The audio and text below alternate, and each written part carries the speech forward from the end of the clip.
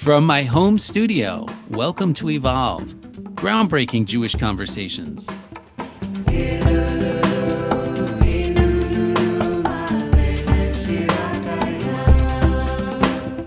Medical science, listening to the insights of medical experts, actually is a Jewish value. It goes way back to antiquity.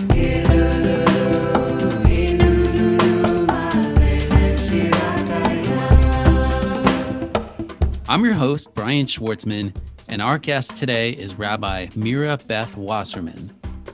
We'll be discussing her Evolve essay, Against Apocalyptic Ethics, Human Responsibility Before, During, and After a Pandemic. We'll also be discussing Jewish Values and the Coronavirus, a resource created by the Center for Jewish Ethics, which Wasserman directs. So the Evolve essay peers deeply into the fissures exposed by COVID-19 and the human response, particularly here in the US, where things have not gone well. Wasserman argues that rather than try to come up with the most ethical ways to allocate scarce medical resources, a true devotion to ethics calls for a radical restructuring of healthcare and society at large, so we're not having to choose between which patient lives and which patient dies, or which receives better care and which doesn't. Jewish Values and the Coronavirus explores Jewish values related to COVID-19 and offers communities a framework to make collective ethical decision-making. As a reminder, all of the essays discussed on this show are available to read for free on the Evolve website, which is evolve.reconstructingjudaism.org. The essays are not required reading for the show, but we recommend checking them out. Okay, let's get to our guest. My friend and colleague at Reconstructing Judaism, Rabbi Mira Beth Wasserman. Rabbi Wasserman is the director of the Center for Jewish Ethics and assistant professor of rabbinic literature at the Reconstructionist Rabbinical College. Her book, Jews, Gentiles, and Other Animals, The Talmud After the Humanities, looks at what it means to be human according to the rabbis who wrote the Talmud. Mira is a go-to speaker on Jewish ethics and the Me Too movement. And as the director of the Center for Jewish Ethics, she instituted a collaborative effort to deploy text study in the prevention of abuse. So with that, I'm thrilled to welcome to this digital space, Rabbi Mira Beth Wasserman. Welcome to the podcast. How are you? I'm good. It's good to be with you. I feel like every time I say I'm good, I have to asterisk it and say we are in the midst of a global pandemic, and it feels like the world as we know it is shutting down and climate change is closing in, and we have a crazy person in the White House. And I'm doing just fine. Thanks for asking. How are you? Yeah, I think all things considered, I was saying we scheduled this over the summer before I realized my kids would be here on this day doing virtual learning, and it's a little chaotic in the house, but I'm good. If listeners, if somebody, a 9-year-old bursts in and says something, don't be surprised. We're going to start off by talking about your essay and also delve into the Jewish Center, Jewish Ethics Center resource you've created. So, talking about the Against Apocalyptic Ethics essay, I just want to start and ask what led you to write this piece, and kind of where were you emotionally, spiritually when you sat down to write? Yeah, the piece is a big piece for me in that it brings together a lot of threads of my thinking from before the pandemic.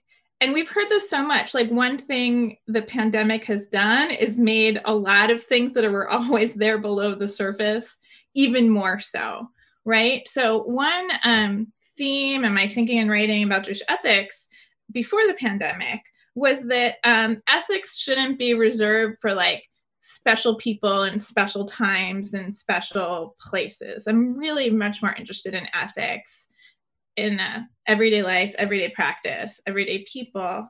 And then when the pandemic struck, there were these ethics pieces that were being published in a lot of newspapers or radio spots they would bring in an ethicist to talk about the ethics of the moment. And it really just bugged me how you needed to bring in expertise to talk about these sort of like high stress, urgent situations. It seems to me that ethics should be like folded into everything we do, pandemic or not. So that was like the initial spur to write something. It's against apocalyptic ethics. It's also against like expertise ethics, right? I think ethics is just like a condition of living. It's something in our everyday lives. So hopefully everybody's thinking about ethics and everyone's making ethical decisions or decisions that have ethical import all the time. So yeah, I guess I'll first start at the everyday. I mean, I want to get to the medical stuff and the news, but sort of the everyday. I mean, it seems like everything we do nowadays is a risk assessment. Is this safe? Is that safe? Can my kids play here? Can I go shopping? Can my parents come over for dinner? Do we have to sit outside? I mean, is this risk assessment or is this ethics? And if so, where is there a difference? That's a really good question. You're right. Like what this moment has done is sort of raise the stakes of every decision that we make. So, we decide, am I going to go grocery shopping or not all the time? But there were never stakes to it the way there were now. Although there probably always were, we just weren't thinking about it, right? In terms of climate change, there are always stakes to how far we drive or if we get things delivered or where those things are sourced from or what kind of labor allowed us to have those things. So everything was always had ethical import. We just weren't thinking about it so much. But the question of risk is interesting. I mean, I think assessing risk alone is an ethical process because this is one thing that we bring out in the Ethics Center Guide to Jewish Values in the Coronavirus. Medical science, listening to the insights of medical experts, actually is a Jewish value. It goes way back to antiquity, that the rabbis who were quite convinced of their own expertise on Jewish law also recognized the limits of their expertise, and they would defer to medical experts of their time on questions of if someone's life or health was at stake. They'd bring in the experts and let them decide. In this case, oh no, this person should eat on Yom Kippur because it's a matter of health. And in fact, in lots of cases, they would defer to the actual person. So a risk assessment is an ethical decision on its own because health and safety and life are Jewish values. But I like to think of it as more complicated than that, because in any decision, there's not only the risk to myself, but there's also the risk to others. And that's where a more complicated, nuanced ethics has to come in. And so I can translate that to the everyday a little better. You said you've made it in the last week 5 or 6 like ethical decisions related to everyday life. Is there an example you have? Or yeah, I can talk about this all day. So the other day, so I should say that in my school district, as of now, I say as of now because there have been so many shifts, but as of now, my 8th grader has been home so far all year, but the plan is for the hybrid plan to start next week. So I was walking around the neighborhood. I saw another parent of one of my son's kids who was asking, and everybody has the option of doing the hybrid or staying remote, right? So we've pretty much decided that he'll go to school the 2 days a week that the hybrid plan allows for. And the big decision that we had to make was about if we take the school bus or if I'd drop him off. And normally I'd be like a big fan of the school bus, both because like I don't want to, fossil fuel concerns, and also because I commute to work myself and have never been home for the right hours to get my kid to school. But now I can drive him. And I actually talked to his doctor because he has asthma, and the doctor was really concerned about his exposure, was like, just drive him because the classroom is going to be safer in terms of the space and the kids in there than the school bus. So that was our decision. I felt fine about it. And then I saw this other parent and I told her a plan, and she said, oh, I can't drive my kid to school, so he was going to take the bus, but your doctor doesn't think that's safe. And initially I was just sort of overwhelmed by the self-consciousness about, you know, my own privilege and what does it mean that I have this opportunity to protect my kid and my neighbor doesn't. So I said, well, maybe, you know, I don't know how you'd feel, but I could drive him. Like I said it, and then I thought, well, wait, am I, even as it came out of my mouth, I was like, am I undermining the doctor's good advice about limiting exposure? And I thought, oh, well, it's still better than the school bus. And then she said, well, probably a lot of people will be driving, and that will make the school bus a lot safer. So just by driving your son, you're helping us out too, which was very generous of her to take away my self-consciousness. But actually, I thought there was like a great ethical insight in there, which is that it's a mistake in these times to make like we're all the same. Like we all have different levels of risk and we all have different opportunities. And wherever we can relieve systems, we're actually helping not just ourselves, but other people, right? Like if so, that is somewhat of a rationalization to make me feel better. But it also is saying that if you have the means to take yourself out of the public, there are people who don't get to make that choice because they're essential workers or because they have economic pressures. I mean, they have to keep taking public transit. So I thought that was like, that was a good principle, that if I don't need to take the bus, better to stay home so the people who actually have to take the bus can. Now, driving is a little more complicated, but that's an example of these like complicated calculations that every mundane decision raises. Let me follow up and ask, is a rationalization by nature unethical? I mean, we're, you know, when we're in impossible decisions, when we don't know what the right thing is, you know, at least latching on to something that sounds plausible. I mean, we could call that a rationalization. We could also call that mental survival, right? I mean, yeah, I don't think, yeah. And I think sometimes the reason something can be a rationalization can make you feel better. And it could also be sound reasoning, right? It doesn't mean it's the best possibility. But one thing that I actually was trying to bring out in that Evolve essay is that a lot of the best decisions have already been foreclosed. They're out of our hands because of bad decisions that were made by other people with more power way earlier in this whole process. No, yeah, I definitely want to get into that. So, right, you talk about in early March, as COVID was first hitting, some of the ethical guidelines that were circulating. Zeke Emanuel, known physician and health policy advisor, had a piece, I believe, in the Times. I mean, this was in reaction to what we saw happening in Italy in February and early March, when hospitals were just being overwhelmed. I mean, you start from the point of looking at triage and its history, which, just from what I learned before this interview, you know, at least in the medical sense, goes back to the Napoleonic Wars and this idea of choosing which injured soldiers to treat based on injury level. So if I understood you correctly, in the medical sense, in hospitals,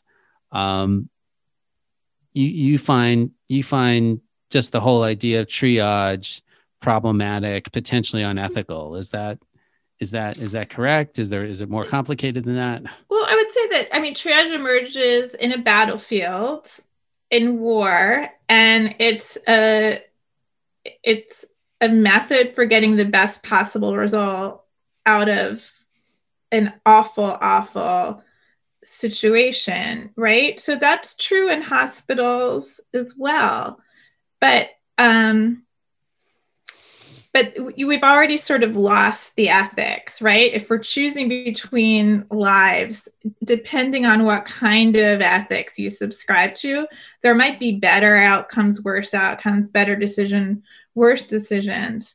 But human lives are going to be lost needlessly. And it's the needless part that really smarts, that really hurts, right? That we have the resources, nationally, regionally, in some cases, to avoid putting hospitals under that kind of stress. And there were major failures that unfairly, I think, put the people, the healthcare workers on the front lines in these really terrible situations of having to make selections of who will live and who will die. But that's just like one example. All of this stuff about schools and buses and school transit, like you think about like all of the months that everybody was talking about, are we going to open bars and restaurants through the summer?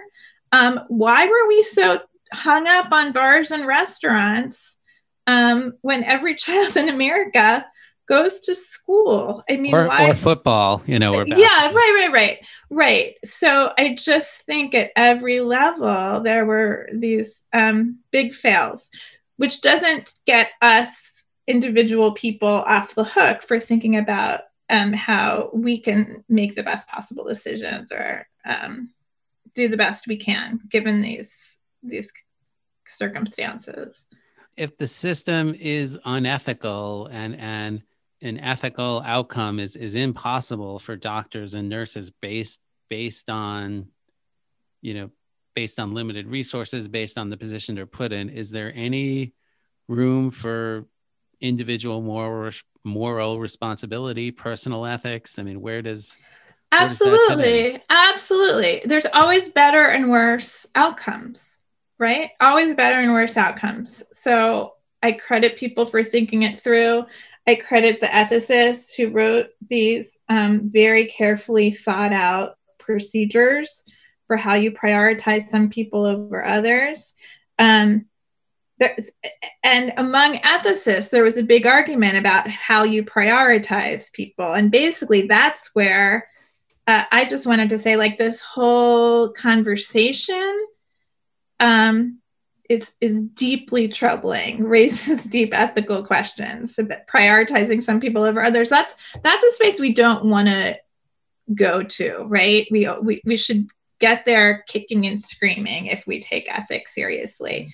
But that doesn't mean that we're free not to think about doing the best we can in any circumstances. But when you come right down to it, this is something that I wanted to bring out from the perspective of Jewish ethics.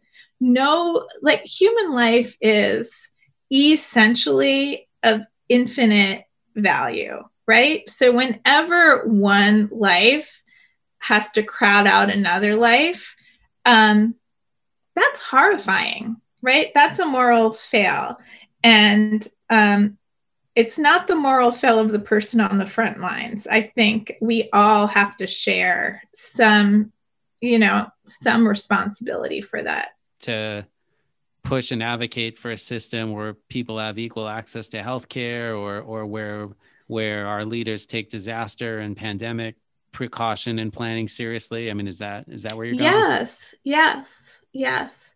Another thing this whole disaster brings out for me, because of this scenario where, the best efforts of the best people still couldn't save lives that otherwise could have been saved, it really brings out the limits of ethics as a pursuit, that you can't really,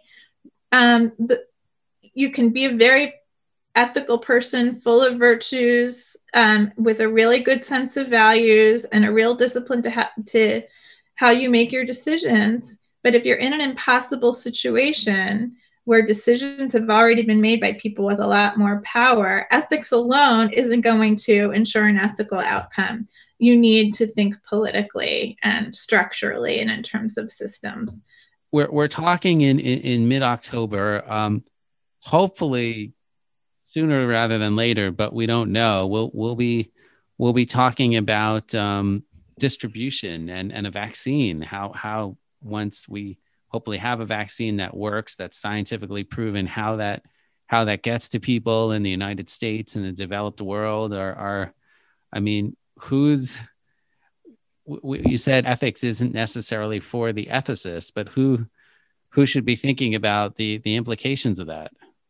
Great. Well, I love that question, because what really irked me about how people were talking about bioethics at the beginning of the pandemic was that it was in this emergency, urgent situation where you have patients dying before you, right? That was horrifyingly awful. Now, with this vaccine, we know a vaccine, maybe more than one, is coming. So already ethicists are sort of laying out principles for distribution. Certainly, we can't all get the vaccine on the same day. So we need some sort of values-based principles for how the distribution is going to work. And that's a combination of how it's going to be most impactful and who's most vulnerable, right? So it makes sense. You get the most bang for your buck if the people who are on the front lines and are at the most at risk have priority. But we also want to make sure, in a way that we really didn't at the beginning of the pandemic, that the people who are most vulnerable, we reach out to for protection and offer protection first. Okay, short time out here. We hope you're finding this a powerful interview. Do you want others to experience this kind of conversation? Please take a moment to give us a 5-star rating or leave a review. Positive ratings and reviews really help people find out about this show. All right, back to the interview. Your piece really got me thinking about how much we emulate the idea of the hero in our popular culture of somebody who operates with grace under pressure, who comes in and saves the day despite the impossible situation. That's certainly, name 50 Hollywood movies that's true for. I think going back to Hemingway, at least, we have such a strong attachment to the hero, and the hero who's individualistic and playing by their own set of rules. And I read your piece as a critique of that in some way. Is that a fair reading? And if it's a great reading. Yeah, I love that. First of all, I mean, that hero worship that I think is really endemic to American culture and Hollywood, as you say, is a way to enshrine individualism and sort of turn our backs on all of the ways that we depend on one another, that no one actually can do it alone. And it's a really dangerous idea that if you're suffering, it must be your fault. That's the flip side of this adulation of the individual hero who comes and saves the day. It's also a problem because it presumes that there's these sort of like moments that you're put to the test and everything hangs on this one moment. And I think the true measure of a person's moral fiber is sort of over the long haul of a lifetime of how you nurture relationships and do the best you can over the long haul. But there's also, most of those hero movies are people who like live by the gun or something like that. They rush in, right? So there's this sort of interesting twist that happened in the pandemic, that for the first time we're able to see the healing arts, caregiving, as a realm of heroism. And in a sense, that's fantastic. But we're sort of still limiting it and thinking like it's in the emergency room in this time of great urgency and crisis. I'd love to think about moral heroism as what caregivers do like every day, right? It's a lot harder to take care of people day in, day out than in that adrenaline rush of having these massive people in the ER. It's a different kind of hard, let's say. So yeah, thinking about all of the people who keep our lives afloat and make things possible, assigning heroism to them would be a great outcome for this moment that we're living through. So let's Let's talk about the coronavirus resource you created for the Ethics Center. What is it? What did you have in, or do you have in mind for it? Yeah, so initially when we started it, it was March. If you remember back then, where everything was closing down, it seemed like it was going to be this very quick thing. Like, I think our building closed initially for 2 weeks or something, and we were going to reevaluate during Passover and probably come back in 3 weeks or something like that, right? So initially we made this guide in the hope that it would actually help the organizations and community leaders ground decision-making about their synagogues, let's say, or schools in Jewish values. And then we quickly saw that actually individuals like me needed help thinking these things through as well. So we came up with some sort of leading values alongside Pikuach Nefesh, alongside this thing like saving a life. One of them we already talked about, medical science. So like listening to medical experts, that's a Jewish value in itself. But that's not it. We also wanted people to always be thinking about the value of human dignity, that every human has dignity, right? We also wanted to be thinking about community as a real Jewish value. And what emerged is, as we thought about the range of decisions people were making, is probably it wasn't to close or not to close, to open or not to open, but how to open, right? Given that physical spaces would probably have to be closed for a long time or transformed, what values should guide how we behave so that Pikuach Nefesh doesn't close down communal life, Jewish life, education, right? So if we were to take it back to like an everyday decision, right? So there's good scientific reasons for me not to get on a plane to go visit my father-in-law in California. It wouldn't be safe for me, and it wouldn't be safe for him. It's not in the cards probably for a number of months, but that doesn't release me from the value of respecting my parents. So now I have to find another way to express my obligations and my love to my father-in-law. And I think like in all kinds of decisions, individuals, organizations, people are doing that, finding other ways to express the value of community when you can't do it in the ways that we're used to.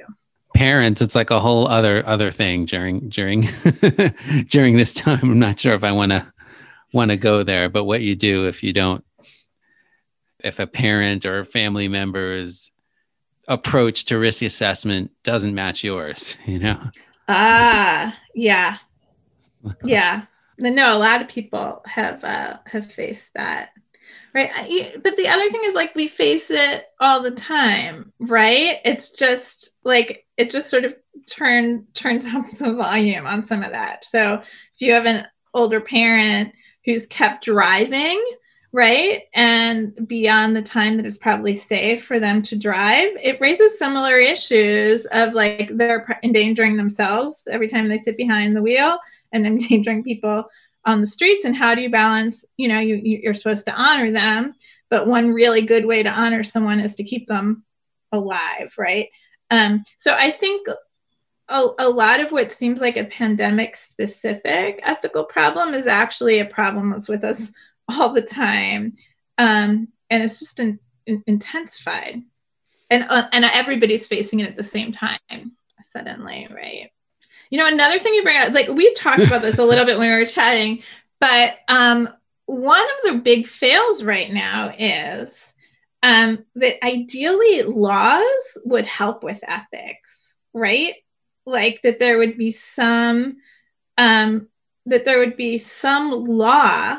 Like if you think about the driving thing, In some states, you get to a certain age or you have a certain diagnosis and you have to demonstrate your safety to an outside expert. It's not on a kid to take the keys away, or at least there's a certain point where it's not on you as an adult child of a failing parent on your own. Failing parent, that sounds really strong, but person who maybe shouldn't be driving anywhere, right? But one of the real disappointments of this time is that the laws aren't helping, officials aren't helping. And just because something is allowed, right? They opened up restaurants, let's say, we kind of don't trust necessarily that they're safe just because they're open. So public trust has really been undermined, and law isn't functioning to back up ethics in the way that one would hope. I mean, law represents a minimum standard and ethics represents a higher standard, right? In some level. I think that's what you want. That's if the system is working well, right? But if the law is not even, it's not even reaching the minimum standard, it's not keeping us safe. Right. And if we're thinking about racial justice, the big, we know from American history that laws can be unethical. One of the highlights of the resource, it points to values-based decision making, which is a communal approach to decision making that was really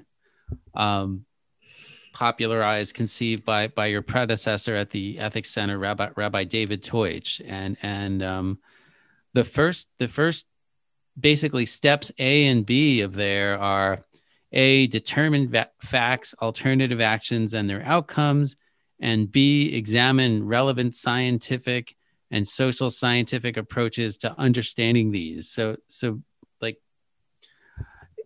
to make bigger communal or societal decisions, there has to be something like, if not a consensus, somewhere in the ballpark of agreement on A and B. So it seems to me the whole values-based decision approach assumes that people are acting in good faith. So what happens if part of society or is not acting in good faith or is not agreeing on what the facts are? Is there any ethical path forward, or are there ethical guidelines for how to deal with bad actors? I just asked about 6 questions. Okay, so about values-based decision-making, great. Yeah, I think, thanks for pulling that out. This is a point that Rabbi David Teutsch makes all the time. You hear values-based decision-making and you think, oh, I just identified my values and then I know what to do. But it's actually a much more disciplined, careful approach. You're right that it's developed as the way that communities make decisions together. It also, by the way, is a great guide to individual decision making. We can talk more about that later. But I think we've had actually amazing examples of this in recent months, of communities coming together to do values-based decision making. And precisely because we didn't have great leadership from officials at many levels of government. What I saw in synagogue communities, for example, and school communities, is leaders making sure that they had the right expertise on their COVID committees, right? So often let's just say a synagogue, for example, there'd be a committee and they'd be sure to tap somebody who had specific medical knowledge from within that community, or they'd find a local person outside. So I think whether people called it values-based decision-making or not, we saw tremendous local examples of this kind of decision-making, people gathering up folks with the appropriate expertise. And the other place we saw it is a lot of organizations talked about scenario planning, right? Scenario planning is an example of those early steps where you play out what could happen, and then what are the range of responses if this happens. So if infection rates go up, then what are the range of possible things that we can do? And if they go down, what are the range of possible things that we can do? So I think we saw a lot of great examples of people doing this, and people did it at the communal level, organizational level, and even at the household level, even when it wasn't happening where you would expect it to happen. Okay. While we have just another couple seconds of your time, if you like to support these groundbreaking conversations of Evolve on the podcast, on the website, in our online conversations, you can support us. You can make a contribution to reconstructingjudaism.org/evolve-donate. There's also a donate link in our show notes. Every gift matters and continues these conversations. Thanks so much for listening, and thank you for your support. All right, now back to Rabbi Mira Beth Wasserman. So what should someone do? The next time you meet someone that says, I don't know whether to go here. I don't know whether to do X or Y. Would you recommend they go and go through the steps of values-based decision-making? And what is there? Well, for individual decision, it's a great question. So the steps, I think the steps are a translation of what careful decision makers do, right? Because it's not just moving through 7 steps. It's always somewhat iterative, right? In that, different scenarios occur to you, and then you need to go back a couple steps and figure out, how would I respond to this? How would I respond to that? But I think the real takeaway for me, and where I hope the guide will help people, right? It's not like a tool where you put in the input, this is my situation, and there's some algorithm and it comes out with, this is what you do. It's rather sort of a careful process for thinking through what's most important to me. And what does Jewish tradition have to say to me? What wisdom is in the tradition about this particular conflict, dilemma that I'm wrestling with?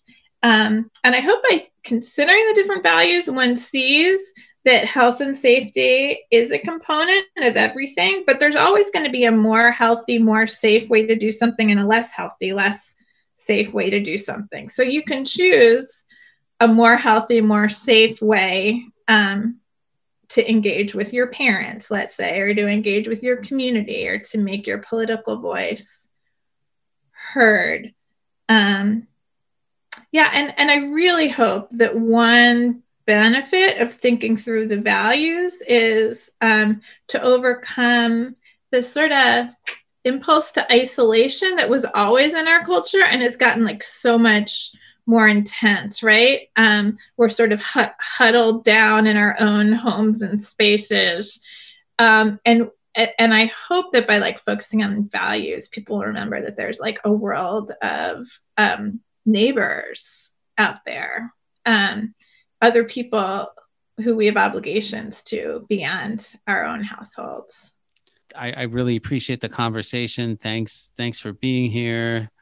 I guess let's hope for better things ahead. Yeah, thanks for the opportunity to talk things through. Thank you. Thanks so much for listening to my conversation with Rabbi Mira Beth Wasserman. If you enjoyed our talk, please be sure to read the essay Against Apocalyptic Ethics, Human Responsibility Before, During, and After a Pandemic. And in that essay, you can also there's a link to the Jewish Values and the Coronavirus resource. So, what'd you think of today's episode? I want to hear from you. Evolve is about meaningful conversations, and you are part of that. Send us your questions, comments, feedback, whatever you got. You can reach me at bschwartzman@reconstructingjudaism.org. You write a great email, maybe I'll even end up reading it on the air. Reminder, we'll be back next month with a brand new episode and interview. Evolve, Groundbreaking Jewish Conversations, is executive produced by Rabbi Jacob Staub and edited by Sam Wachs. Our theme song, Ilu Finu, is by Rabbi Miriam Margols. The show is a production of Reconstructing Judaism. I'm your host, Brian Schwartzman, and we'll see you next time.